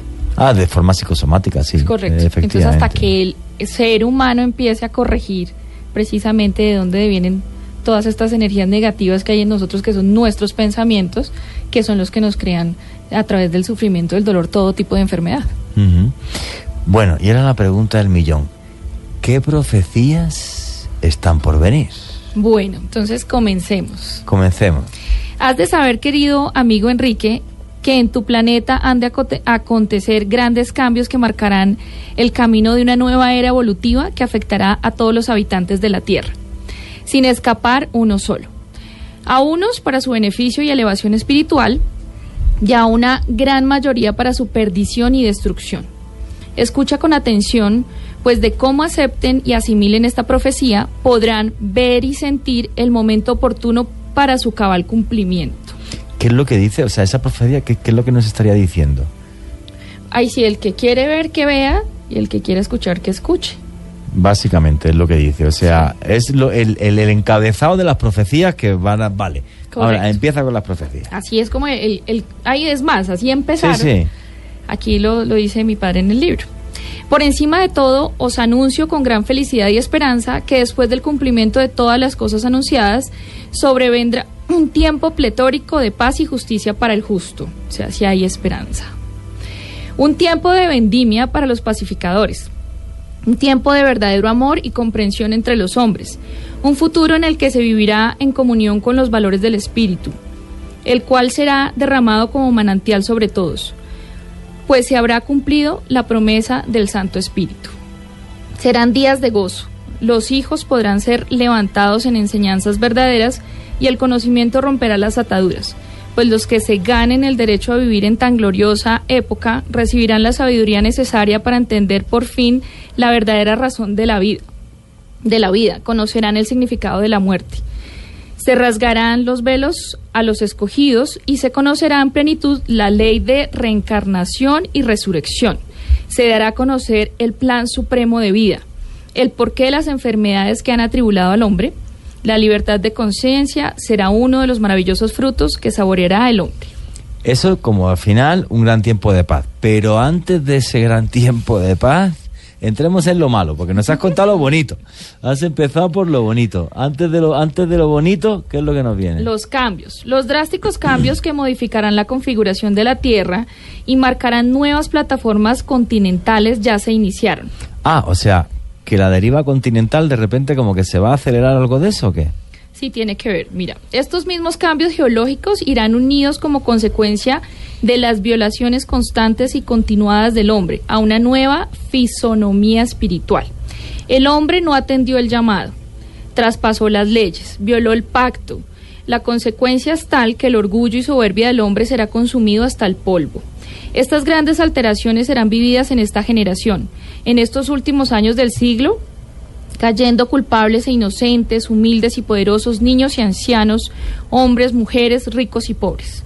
Las leyes proveen autoridad a quienes gobiernan desde lo alto para cometer tal depuración. Sin embargo, os digo, fueron múltiples y cada vez en la época en que se necesitó el anuncio de las tribulaciones que sobrevendrían al hombre si no cambia su comportamiento.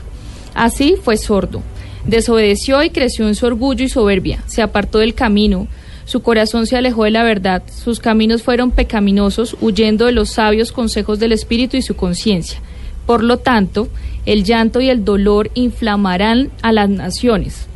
No habrá tregua, los avisos fueron dados, es el tiempo. No habrá tregua, o sea, guerra sin parar. Por ahora acertó. Sí, mira, la tierra renacerá cumpliendo su gran propósito para los justos y pacificadores.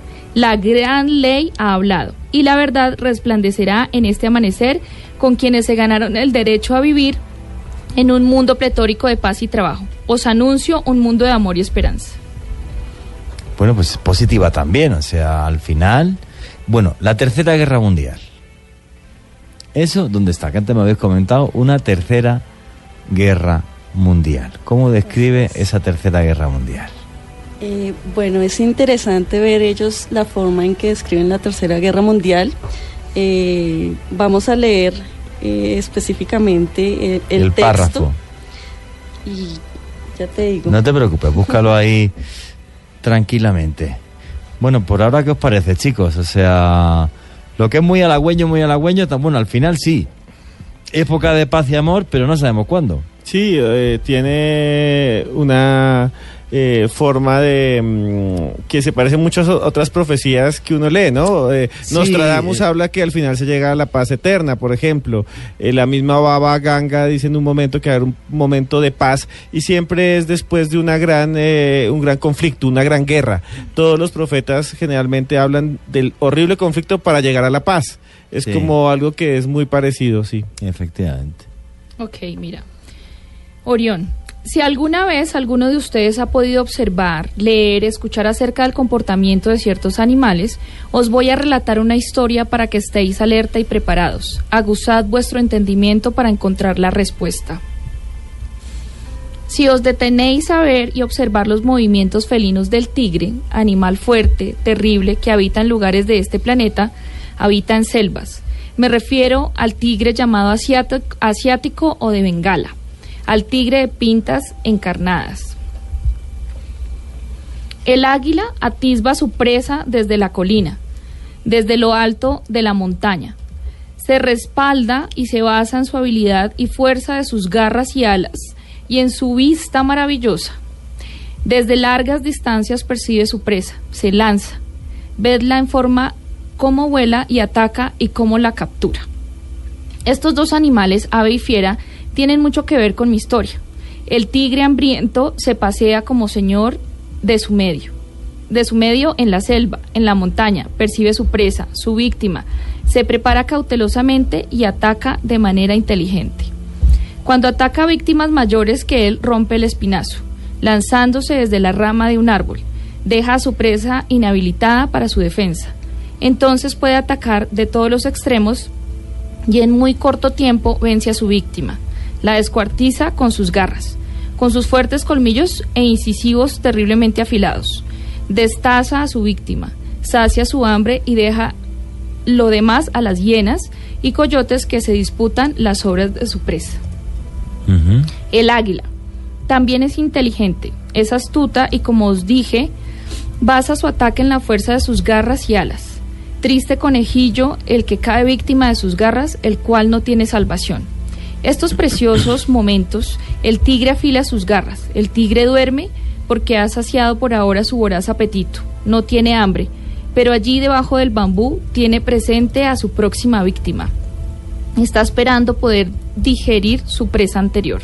Ahora está listo y preparado para atacar de nuevo. Él siempre prepara su campo de ataque, nunca le da tregua a su víctima. Busca su propio campo de ataque, nunca le da tregua a su víctima. Conoce las condiciones para preparar la forma como lanzará sus certeros zarpazos y destruir a su indefensa víctima, y allí, agazapado, espera y espera. Afila sus garras, fortalece sus músculos, se despierta el hambre y se despierta la fiera. Pero el águila tampoco duerme. Desde lo alto de los collados extiende sus alas y también se fortalece. Es el rey de los aires.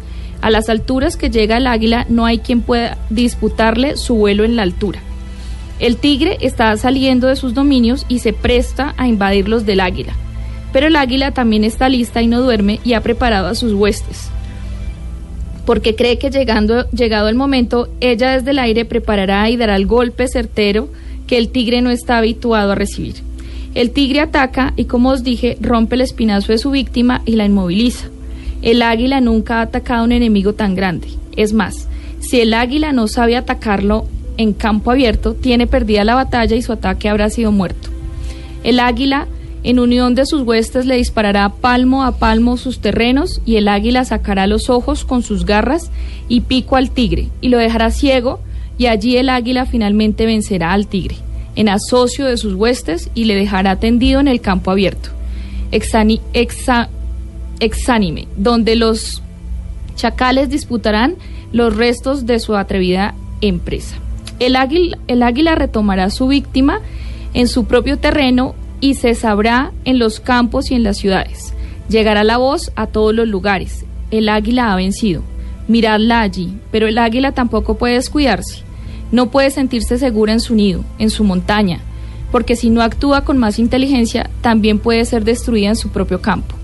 Muchos animales, al ver lo poderosa que es, se confabularán y tratarán de atacarla y destruirla. Y aquí se encuentra la respuesta a vuestras preguntas. ¿Por qué el león ¿Por qué el oso y por qué los demás animales no salen de sus madrigueras? Muchos encontrarán que no es necesario seguir la lucha, es necesario hacer una alianza, es necesario que el águila tome la voz con nosotros. Dirán todos y allí se disputarán los despojos. Aquí murió el tigre y aquí dio su última batalla. El águila vuela alto y atrapa a su presa. ¿Quién le disputará la presa al águila? El oso no puede llegar hasta el collado, el león tampoco. ¿Quién entonces le disputará su presa? Solamente un ave tan poderosa como el águila, el cóndor. El cóndor disputará la supremacía en sus propios terrenos al águila. El cóndor tiene nido, tiene alimento, tiene espacio, tiene de cómplice al mar y la tierra, los elementos, y en ellos está el huracán. Bueno, yo también... dale tú y luego le doy yo, no te preocupes. Bien, como toda profecía es retórica y es casi poética. Yo, escuchando el texto, generalmente los animales se asocian a países y los animales se asocian también a sociedades, a grupos, desde tiempos inmemoriales. En este caso, pues el águila siempre se asocia a los Estados Unidos y el tigre, que en este caso es un tigre asiático, siempre se asocia a India o a Asia, China, sí. Está entre esos dos, los tigres asiáticos. Más bien, yo veo más a China que aunque el tigre de Bengala obviamente es bengalí, es de la India, pero yo lo veo más asociado en este caso a China. Ojo que India también ha crecido muy rápido, ¿no? Económicamente, aunque con una desigualdad, tienen bombas nucleares. El problema es que si yo lo veo en el sentido de que si India peleara con alguien o comenzara una gran guerra, sería con Pakistán. Claro. Pero no es una guerra y los dos son potencia nuclear, ¿no? Sí, pero no es una guerra que saliese más de lo regional. Yo creo que si India y China comenzasen una guerra nuclear, ojito, que sería de las guerras nucleares más fáciles que hay ahora mismo, pero no decir la más fácil, con diferencia. Es de más tensión, yo creo. No sé lo que tiene más tensión por la zona de Cachemira, sino que es que los dos tienen misiles nucleares para tirárselos ya. ¿Me entiendes? Porque, por ejemplo, Irán puede decir, de repente me quiero cargar Israel, pero no tiene los misiles. No, y además... Y aparte llevaría todas las de perder. India lo tiene desde hace más de 10 años y Pakistán muchísimo también. Mucho más. Y Pakistán también. Entonces, tanto la India como Pakistán, que han pasado de todo tipo de acuerdo internacional, y los dos tienen armas nucleares y además armas nucleares balísticas, es la guerra nuclear más fácil. Ahora, uno se tendría que decir, si hay esa guerra, obviamente Estados Unidos y Rusia tienen que entrar ahí. Vamos a ver, lo normal, creo yo, ¿vale? Y esto, oye, me encantaría vuestra opinión a través del numeral Rincón Luna BLU. Lo que creo yo es que si la India y Pakistán entrasen en guerra, el resto de potencia, lo normal es que no entrasen. Ahora, el problema es que si la India y Pakistán entrasen en guerra, el aliado el aliado más claro que hay ahí es Estados Unidos y Pakistán. No te quepa duda. ¿Vale? Además, mucha gente piensa que el gobierno pakistaní es un títere de los Estados Unidos, hasta cierto punto yo también lo creo, porque Pakistán es un país tremendamente conflictivo, con inestabilidad. Aparte con una dictadura militar. Y esa dictadura no podría estar ahí sin el apoyo de los Estados Unidos, eso es obvio. Islamabad. Y la siguen apoyando porque todas las zonas tribales y tal, para frenar a los talibanes. A los talibanes y tal. O sea, el aliado más claro ahí es Estados Unidos y Pakistán. Ahora, ¿de repente sería capaz de entrar China a apoyar a la India? ¿Eso podría ser la base de una tercera guerra mundial de la que no se ha hablado nada? Desde mi punto de vista, podría. Y ahí ya tendríamos implicado el tigre, que es el que empezó atacando a lo mejor a Pakistán, el águila, que es el que responde, y los chinos por medio. Con esos elementos ya tenemos un cacho de megaguerra, pero tremenda, porque aparte, ¿no? O sea, los chinos tienen un ejército de tierra, algunos de los párrafos que tú leías y tal, un ejército de tierra como que muy tremendo. El tema es, a ver qué opinas tú también, y Joana y todos los lunáticos a través del numeral Rincón Luna BLU. Rincón Luna BLU. El oso yo creo que sería Rusia. Sí, efectivamente. Es el país que siempre está caracterizado por ese animal. Y el león, yo el león lo veo como Europa. Sí, Europa, ¿vale? Aunque nunca había leones o sea, viviendo el escudo ahí. de España siempre el fue un león. Sí, exacto. León, nunca hubo leones viviendo naturalmente. Bélgica se vio a sí misma también como un león. Perdona, claro que hubo león, el león de las cavernas. Claro, pero que lo extinguimos. Se lo extinguieron antes de... ese, rinoceronte lanudo, había rinocerontes, leones. Acá también había un tigre gigante en la sabana de Bogotá, y tigres americanos, pero digamos, el león como tal de los escudos era el que representa la fuerza, estaba en todos. Sí, pero en Europa aparece muchísimo. Sí, mucho. Castilla y León, por ejemplo, en España, en Bélgica, la Bélgica misma. Sí, hay un montón de lugares en Europa. Entonces, claro, el oso y el león se están quietos, y al final quien sale ganando de esta vaina sería el cóndor, que es Latinoamérica. O sea, como un deterioro a lo mejor, no que entren en guerra ni Europa, ni Rusia, ni que entrase en guerra Latinoamérica, sino que al final Latinoamérica se venía beneficiada por el declive económico de los demás por una guerra tan tremenda. Efectivamente, y los lunáticos lo están diciendo. Por ejemplo, Mapisant dice que el cóndor somos los latinos, y por acá también dice Jeffrey Clavijo, asocia al águila a Estados Unidos, el tigre a Chile, el cóndor a Latinoamérica en general. Y obviamente, generalmente nosotros no hemos sufrido las guerras mundiales.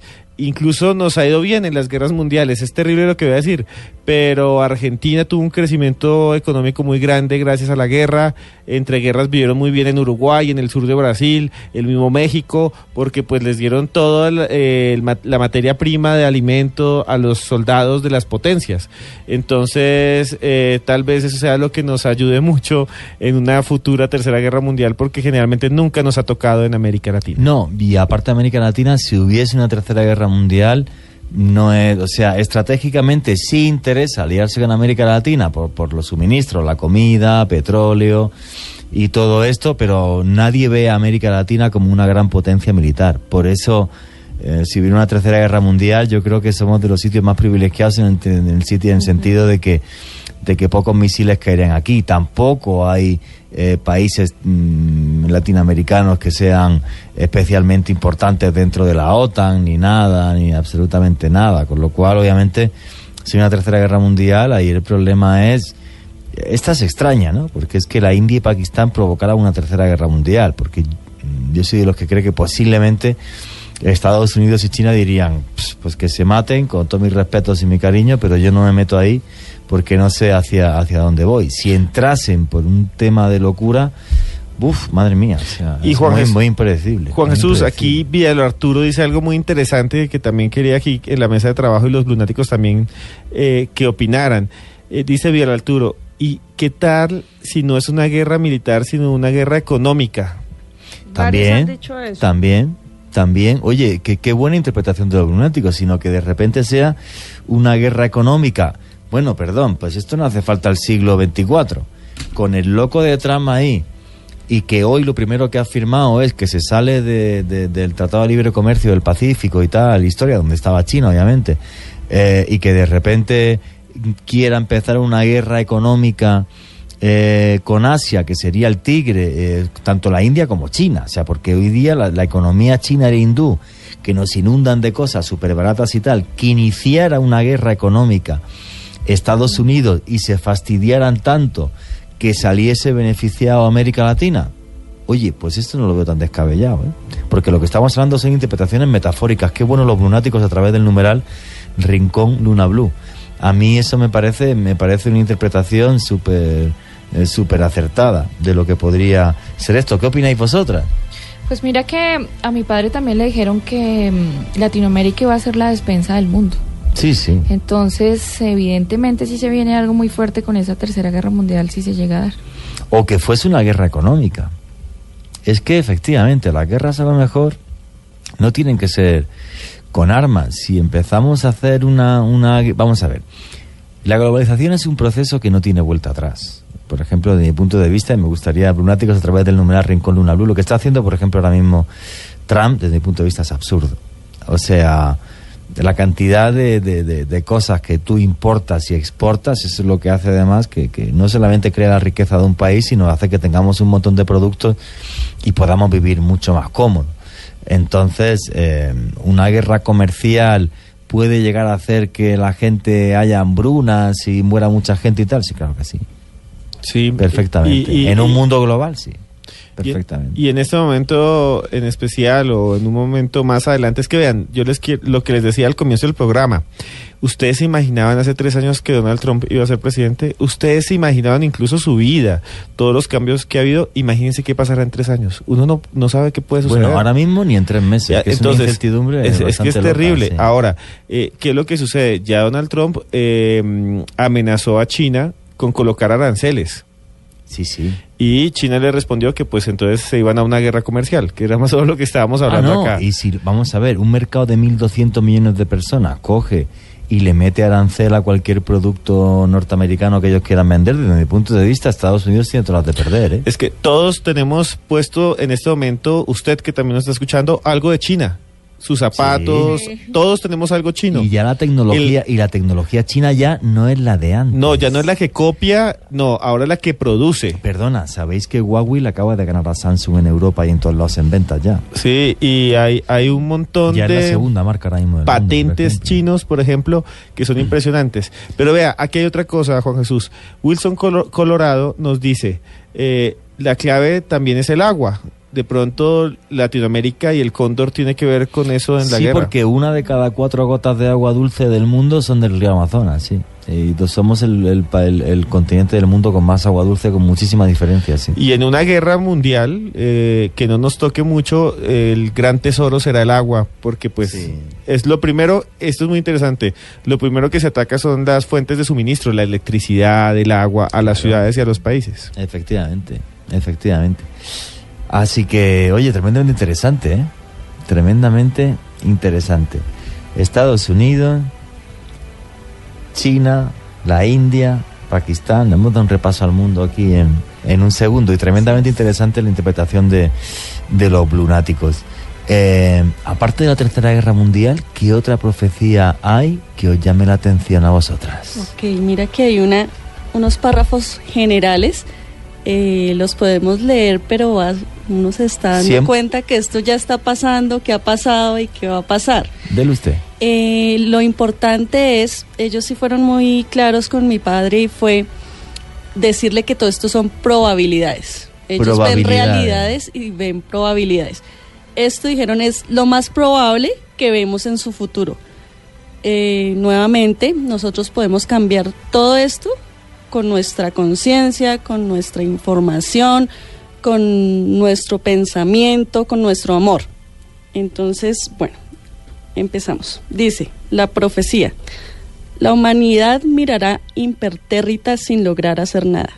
Las organizaciones humanitarias mundiales y de los hombres de bien estarán maniatados.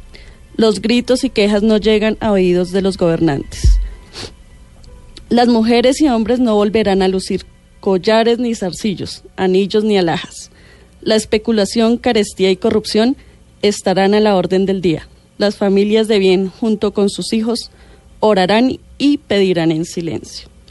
Las religiones se tambalean, solo la fe del justo les mantiene. Violencia, huelgas, ultrajes, robos, asaltos, secuestros, asesinatos, hambre y enfermedades. Ríos desbordados, deslizamientos, fuertes lluvias, heladas, muertes por calor y frío como nunca se vio. Los accidentes llegarán al tope por causa de irresponsables e imprevisión. Nuevas enfermedades aparecerán y azotarán como peste por todo el mundo. Los justos imploran y esperan, se acerca el batir de las alas, que traerá la redención de los cielos. Se levanta el carnicero. Cuidado, le dan a beber sangre y se embriagará. Marcará a sus seguidores y harán su voluntad. Será el tiempo. Las pisadas del guerrero no dejarán nada a su paso. Perdón, casi que nos habla de un anticristo. Sí.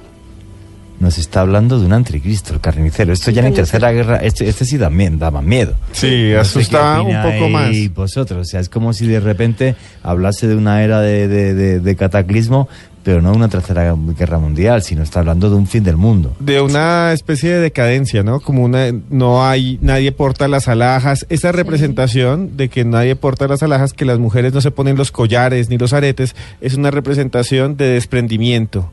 Sí. Desprendimiento, que lo material ya ni siquiera vale. Es una época de depresión, de tristeza. Así es. Ha llegado el tiempo para la guerra, pues no hay otro camino. Los hombres ciegamente la han buscado. se despierta la bestia. Grandes destrucciones acompañan el paso del nombrado. La tierra quedará vacía y estéril. Los justos siguen orando, se sostienen solo por la fe y la esperanza. Son los días del terror. Caerán muchos justos e inocentes, pero no se doblegarán ante las amenazas de la bestia. Otros desfallecerán y otros se doblegarán. Perdón, eso ya, o sea, la bestia, o sea, el carnicero. Total y absolutamente el anticristo, sí, el anticristo. Que se repiten muchas profecías, porque en Nostradamus también se habla de los 3 anticristos, sí. En la misma Baba Ganga también habla del anticristo. Es como desde el Apocalipsis mismo está esa idea de los profetas de mostrar la figura del mal, ¿no? Y yo pienso también que es antropológico, o sea, en todas las religiones viene como un enviado de Dios, como un iluminado, y luego viene efectivamente el contrario, el que sembrará el caos y llevará la tierra o hasta su fin o hasta unos momentos realmente terribles de los que saldrá un nuevo mundo. Exacto, mientras hay un Mesías, hay un anticristo, que es como un antimesías, pero que tiene las mismas posibilidades de seducir, de ser poderoso, sobre todo, de llegar a ser un gran príncipe o un gran gobernante. Sí, así es. Ha llegado la guerra con su mortífera carga. Se ensayarán nuevos métodos destructivos que asolarán la tierra con sus frutos, y ésta gemirá de dolor. Los hombres caerán como tamo que arrebata el viento, arrasados por el fuego y gemirán, y el consuelo será la muerte. Bueno, arrasados por el fuego, o sea, guerra nuclear. Caerá del cielo la gran tribulación, revestida de enfermedad, escoriando y llenando las llagas en los cuerpos, muriendo sin remedio. Y qué pena, me parece que habla como de algo que cae del cielo, como una bomba, como un asteroide, no sé, un cometa, es como algo que llega e impacta y que causa daño en las personas. Es como, mira, hay cosas increíbles, ahora que estaba hablando John Inca, que me parecen increíbles, pero que son completas y absolutamente ciertas. ¿Sabéis que en la Biblia se menciona una cosa que es el ajenjo? No sé si conocéis esto. Sí, señor. Sí. Vale, pues habla de una serie de tormentas, de fuego y tal, que podrían ser las armas nucleares, y luego que una gran cantidad de aguas de la tierra se convertirán en un líquido ácido que no se podrá beber, que le llaman ajenjo. ¿Alguien sabe cuál era el antiguo nombre de Pripyat antes de construir la central nuclear de Chernóbil? No. Ajenjo, en ucraniano. Interesante. Exactamente igual. Bueno, como aparece en la Biblia. Antes de que sigamos, exactamente igual. Los lunáticos siguen opinando. Henry Méndez dice que es radiación. Derian Junior Lunático dice que qué susto lo que estamos diciendo. Y por aquí Jeffrey Clavijo nos anuncia que ya somos quintos en tendencia en Twitter. Muchísimas gracias, amigo. Bueno, entonces prosigo. Los asesinos tuvieron éxito. El hedor y la podredumbre asfixia y contamina el aire, y la terrible plaga se paseará por todas las nubes y los vientos, sembrando su veneno en los animales y campos también. La tierra se estremece y llora, errática, casi sin control, se moverá como borracho. Surgen las nuevas tierras, continentes, y se hunden para siempre, las que fueron contaminadas por el hombre. Las aguas se levantan cual gigantescos brazos de castigo para golpear ciudades y tragarlas en un abrir y cerrar de ojos. Tsunami se está hablando ahí. Entiendo que está hablando también de desastres naturales. Las obras de los hombres en su orgullo y soberbia quedan sepultadas. La severidad de los volcanes y las fuerzas desencadenadas sin control abaten el planeta. El hombre se estremece y llora, implora perdón, ya es tarde. La furia de los elementos entrega al causante su recompensa. El causante es aplastado con sus abanderados. La tierra recobra la vida. El sol calienta tímidamente la nueva vegetación. La simiente llega en un nuevo amanecer. Un segundito, o sea, lo que nos está hablando es de un fin, y no sé qué opinas a través del numeral Rincón Luna BLU, y vosotros, Esteban y Yoja, está hablando de un fin de la vida en el planeta tal y como lo conocemos, para que surja otra nueva vida. O sea, con perdón, lo voy a decir a lo bruto, que van a quedar 4 y que esos 4 harán un nuevo mundo. Si lo conectamos con la otra profecía, esos 4 quedamos en América Latina. Yo no me muevo por aquí ni por el repucha, vamos. Pero, Juanje, no me muevo, no me voy a Europa otra vez ni loco, vamos. Pero Juanje, mire que casi todas las profecías que ellas nos han leído en la noche de hoy plantean primero destrucción, dolor y luego un resurgimiento. Sí, un resurgir. Sí. Siempre Las otras igual, la de los animales igual. Con sí. esto. Sí, porque por ejemplo el Apocalipsis de la Biblia es muy claro. Sí. Se acabó y se acabó. Chao. Y luego ya vete al cielo y en el cielo si ha sido bueno. Si no ha sido bueno, en muchas, chao. claro, es Listo. que muchas profecías hablan de esos resurgimientos o renacimientos. Es como una especie de purga, de limpieza, Mira, como la lluvia. Una cosa, ¿y qué opináis vosotros y los lunáticos a través del numeral Rincón Luna BLU y qué opináis vosotras? ¿Vosotros creéis que realmente el hombre, si hubiese una guerra nuclear que matase de los 7.000 millones que somos, matase a 5.000 o 6.000 y quedáramos 1.000 millones o 500, ¿creéis que aprenderíamos? Yo creo que no. Yo creo que sería una sociedad más violenta y apocalíptica, tipo Mad Max, tipo Fallout, tipo Metro 2033, que es una novela, una película. Yo creo que incluso la gente pelearía por los pocos recursos que quedarían, más que ser hermanos y amigos en el mundo. Y mire que aquí hay algo que me dice Carlos M., que es un tuitero, @MacCarlitos, dice, la lluvia del cielo se parece al proyecto de Thor. Y yo no sé si alguien me puede explicar qué es esto. Proyecto cinético de tungsteno. No sé lo que es. No tengo ni idea qué es. Thor, no lo sé, Proyecto no sé Thor, lo que interesante, gracias por el aporte y vamos a estudiarlo. Sí. Y si alguno sabe qué es el Proyecto Thor, por favor que nos lo diga a través del numeral Rincón Luna BLU. Estamos llegando casi al final del programa. Oye, cuando vuestro padre os contaba este tipo de profecías y tal, os lo decía con serenidad, como en el fondo diciendo, oye, vosotras ser buenas personas, que es lo que importa, porque el problema del mundo es que uno no lo puedes controlar, o sea, está muy por encima de nosotros. Yo soy de los que piensan, no sé qué opináis vosotros, esta vez del numeral Rincón Luna BLU, el mundo no sé si puede cambiar o no. O sea, no podemos cambiar el mundo. Nuestra vida sí. Pero es que mira, nuestra que pues vida y lo que nos rodea sí. Cuando hablábamos con mi papá precisamente sobre eso, pues obviamente da mucha tristeza que el ser humano, siendo tan grande, esté en estas. Y pues ahí es donde nos damos cuenta que la otra fuerza es la que nos está invadiendo hasta la mente. O sea, desde ahí es que nos tienen atrapados y no podemos salir de ahí. Somos tremendamente violentos y por encima de la política en sí. Esta mañana cuando venía del Meta y estaba puesta Blue Radio, lo que pasó ayer en los alrededores de la Plaza de Toros de Bogotá, te gusten los toros o no, menuda barbaridad. Sí, total. O sea, es que violencia con más violencia. No, es violencia, violencia. Y la violencia y el odio solo engendran una cosa, que es violencia y odio. Y finalmente, mira, causa consecuencias. Si seguimos en esta violencia, sino más a nivel individual, desde nuestros hogares, con los niños, con las nuevas generaciones, que es lo que más se ve hoy en día, pues obviamente, ¿cuál será la causa de estas generaciones? Solo violencia, agresión, odio, rencor. Es tremendo, ¿no? Fíjate, antes de empezar el programa me escribió un tuitero también, porque hace unos días hicimos un programa sobre esoterismo nazi, ni mencionamos el holocausto.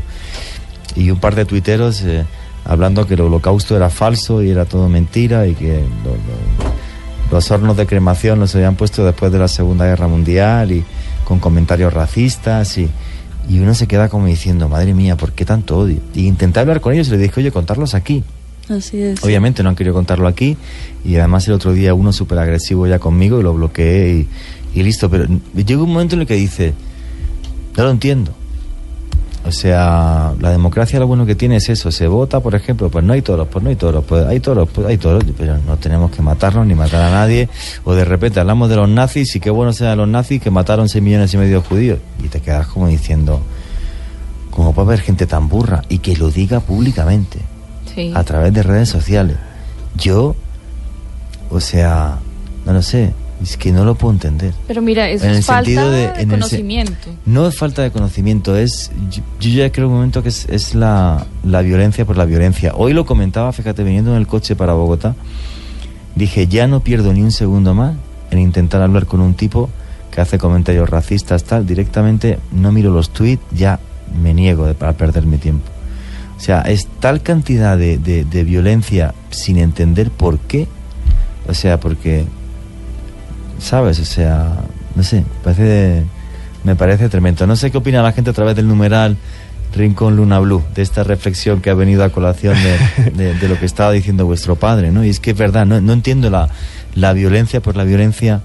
Por eso es que vamos para esa tercera guerra y por eso es que vamos a este holocausto y a todo lo que nos viene, porque el hombre no ha entendido y lo hacemos solo de manera individual y colectivamente aún nuestros pensamientos no están conectados positivamente y nos alimentamos de todo lo negativo que vemos en absolutamente todos los medios. ¿Sabes una cosa que me aterra tremendamente? Y vamos a ir cerrando ya el programa ya mismo. Después de una gran crisis siempre surge un cafre que coge el poder con más radicalidad. Alemania, Adolf Hitler, Primera Guerra Mundial, después Gran Depresión, un bruto. Gran Depresión, año 2008, Donald Trump. La misma vaina. No aprendemos. Nos llega un tipo que piensa y nos dice que se va a comer el mundo y lo peor es que la gente la apoya en aras de una grandeza absurda y estúpida. Claro, porque nos han enseñado siempre es alimentar el afuera y no el interior. No hay nadie ni nada que a ti te enseñe desde que naces a cultivar tu interior, porque finalmente tú te mueres y no te vas a llevar nada de lo que tienes aquí en presencia, fíjate, sino lo que está cultivado dentro de ti. Más que el interior, algo tan sencillo como respetar a los demás y que me respeten a mí, y simplemente actuar con la palabra y el diálogo y no con la discusión. Y cuando no llegamos a un acuerdo con el diálogo, en vez de discutir y pelearnos, que no va a cambiar nada, se vota y lo que salga salió, y si te gusta bien y si no, listo. O sea, pero oye, macho, no hay manera, ¿eh? Qué ganas de pelear tiene la gente. Bueno, para terminar, Juan Jesús, que ya son las 12:03 de la noche, un agradecimiento a quienes están hasta ahora con nosotros, aquí en el Twitter, acompañándonos, Camilo Ramírez, Luis Mario Cataño, Wilson Colorado, que habla de la inequidad y que la inequidad enfría hasta el amor. Están todos poetas. Bruja y Luna, Andrés Ávila, Guillermo León, que nos envía lo del proyecto Thor. También está Mi LZ, que también nos dice que Thor es el uso de proyectiles de tungsteno como balística de alto nivel de resistencia, usando la fuerza cinética de la gravedad, disparándose desde la órbita hacia la Tierra. Qué barbaridad. Bueno, exacto. Bueno, señores, estamos llegando ya al final.